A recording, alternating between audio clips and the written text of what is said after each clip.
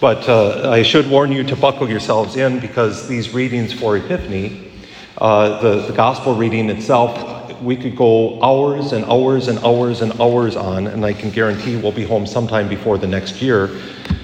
Not too good for being we're only 60 hours, not even 60 hours into the new year. But there's so many different elements to it. We could talk about the star. Just a few weeks ago, everyone was aghast and gosh about the so-called Bethlehem star. Problem with that is it doesn't seem like that star appeared, or that conjunction of, Jupiter and Saturn appeared no time around the birth of Jesus. However, there was another conjunction that was around that time, the conjunction of Jupiter, the king star, the king of the gods, Venus, the goddess of love, the planet, appearing a conjunction with the star Regulus, who gets its name off of king, in the constellation of Leo, the lion, which has a connection with Judah. Judah was described as a lion.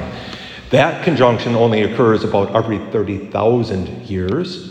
And it would have been rare enough. No one had probably recorded that in the times that it had happened before, mainly because 30,000 years BC, humans were more worried about surviving than staring at the sky and looking for odd anomalies like that.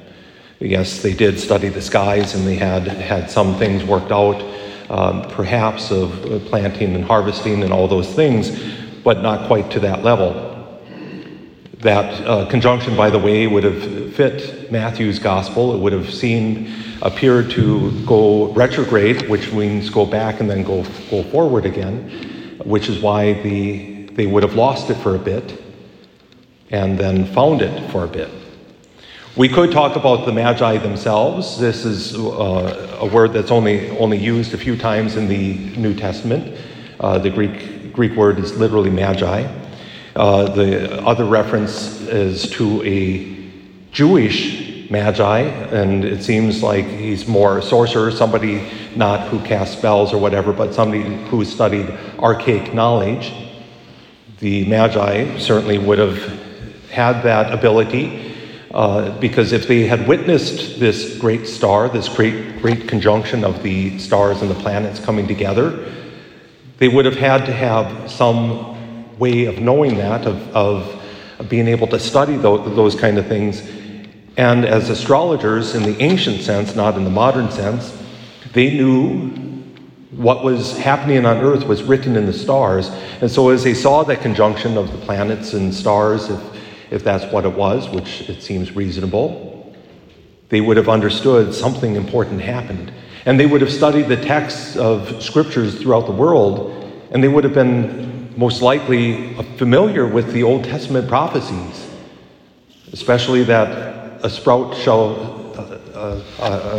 shoot shall sprout from the stump of Jesse. This king should come. We could talk about how these magi were wise men, and yes, I do believe they're wise. I know I've heard every bad joke about it. You know, if they would have been really wise, they would have brought practical gifts. But I remind you, they were wise because they stopped and asked for directions. So men, take that as a little hint. But I think the tact that perhaps most important today for us is to look at the gifts themselves.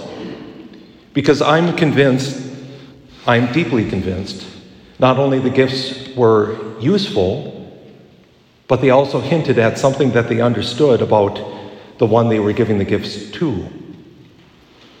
Gold, we know. Most of us know gold. I do have frankincense and myrrh. I'm too poor for gold itself. But I do have gold and frankincense and myrrh over by the Nativity Creche today after Mass. I invite you to come forward and to look at that if you so wish.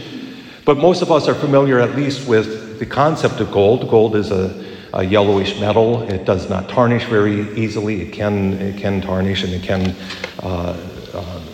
go into various other alloys and those kind of things. But gold in and of itself is a precious, precious metal. And it almost always has a connection with riches and with royalty. It's not the most expensive metal on the face of the earth. I believe platinum actually, ounce for ounce, costs more.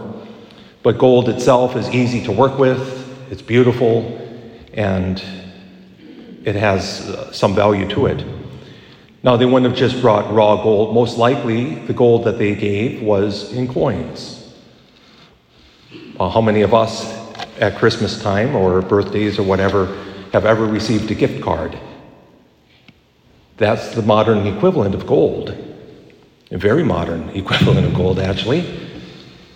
Our money, until fairly recently, was always backed up. Our dollar bills or cash was always backed up by gold, kept in Fort Knox and various other safe locations in the United States. That's not necessarily true anymore. But gold is cash. But gold also hints at that kingly, that royal element. That is a kingly metal. Why gold instead of silver? Why gold instead of bronze? Because gold has a kingly element to it. The wise men in bringing gold would have been hinting at that. Then there's frankincense. We might have some familiarity with frankincense. Here at Christmas we used incense, but it was not frankincense. Frankincense itself is frank, meaning real incense. And it comes from a tree. It's the resin of a tree. So they cut the bark and sap comes out. They allow it to dry. Then they harvest it.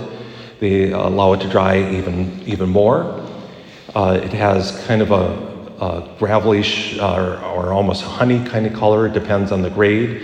It comes from 5 different trees. There's a royal frankincense tree, and then from there it goes down. Frankincense itself, when it's burned, it has a perfume about it, and it is a deodorant.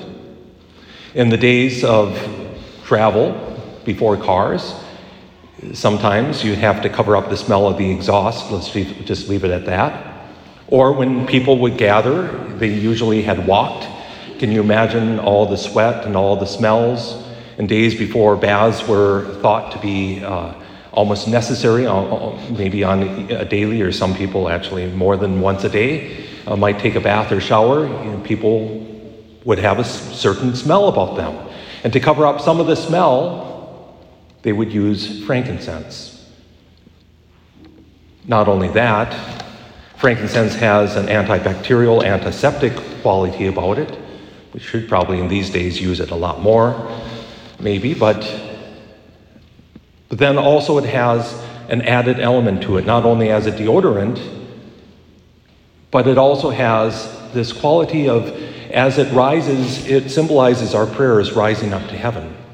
We use frankincense or incense at various times during the Mass, especially at the offering. In the ancient Jewish customs, they would put frankincense over the grain offerings, over the food offerings to be burned, as, again, a way of deodorizing what was going to happen, what was going to be burned, but also symbolizing prayer rising up to heaven. So we use frankincense at the offertory as somewhat a connection to that. But also as we incense, it reminds us physically what spiritually is happening. That we cannot see fully, we cannot peer into the mystery of what is really happening at the altar. And so frankincense, as we put that screen of smoke in front of us, we remind ourselves we cannot see, we cannot understand fully what's happening.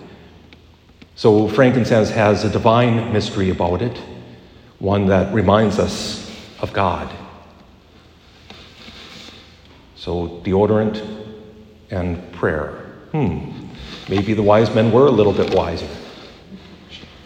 And then there's myrrh. Myrrh is probably the least known to us, the least we know the least about, and so therefore it kind of gets the bad rap of being the least useful. I'm convinced it's the most useful, and I won't ask for a show of hands this morning, but when we're done, I might ask. Myrrh is also a resin from a tree. I should back up. Frankincense comes from the Saudi Arabia area, in Arabia, so in Asia. Myrrh itself comes from Sudan. Again, like I said, it comes from a tree.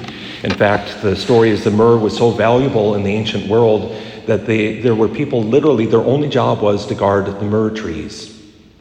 That they would guard them day and night, year-round, especially during the harvest. They would cut again into the bark, the sap would come out, it would dry, they would collect it. Myrrh would go through various grading things as well. The best myrrh is a dark, almost burgundy color. Myrrh has a bitter kind of perfume about it when it's burned. Both frankincense and myrrh can be burned. But myrrh itself is better when it's dissolved into one of two things. It can be dissolved into wine or vinegar, and it can be dissolved into oil, olive oil being the choice oil of the Mediterranean world. When it was mixed with wine in small amounts, it would give the wine a luxurious kind of quality. It would kind of tickle the tongue. Myrrh has a pain reliever aspect to it that some have pushed that it would actually be labeled as a narcotic. It's non-addictive and non-habit forming and those things, but it does have that narcotic kind of quality to it. In small amounts, that wouldn't necessarily be the case. But in large amounts in wine, it would have that case of deadening pain to the point of being able to bear excruciating pain, literally excruciating. In Mark's gospel, especially at the end of right before Jesus is to be crucified, they offered him wine laced with myrrh, and he refused. Why? Well, you could do a theology assignment on that one as well, but he wanted to suffer for us. Myrrh has that suffering quality to it.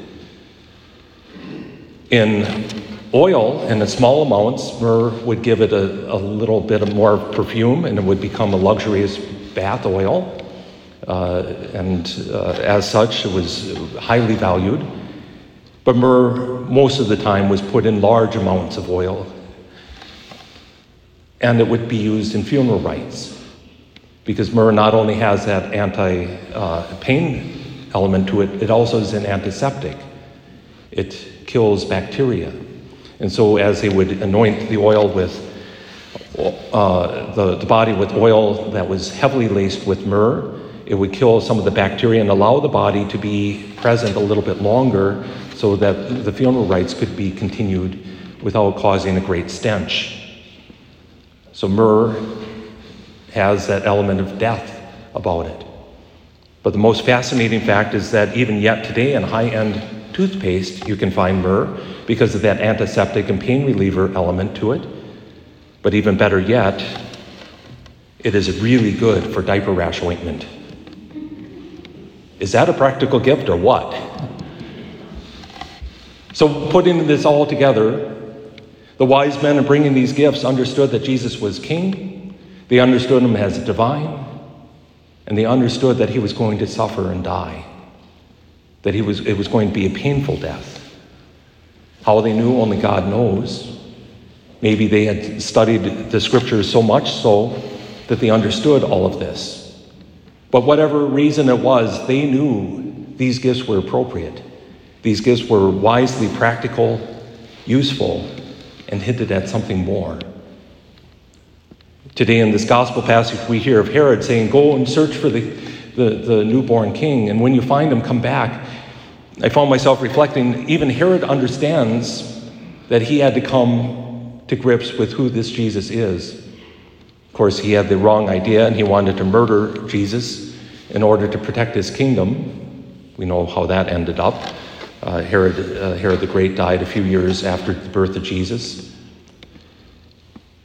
The wise men were wise, and they did not return, having been warned, and they went home another way. But the same is true for all of us. That while we're not the wise men who come from the distant Far East in order to worship Jesus Christ in his birth, we are still invited to come. And everything we have is God's gift to us, but he wants us to make a return to him.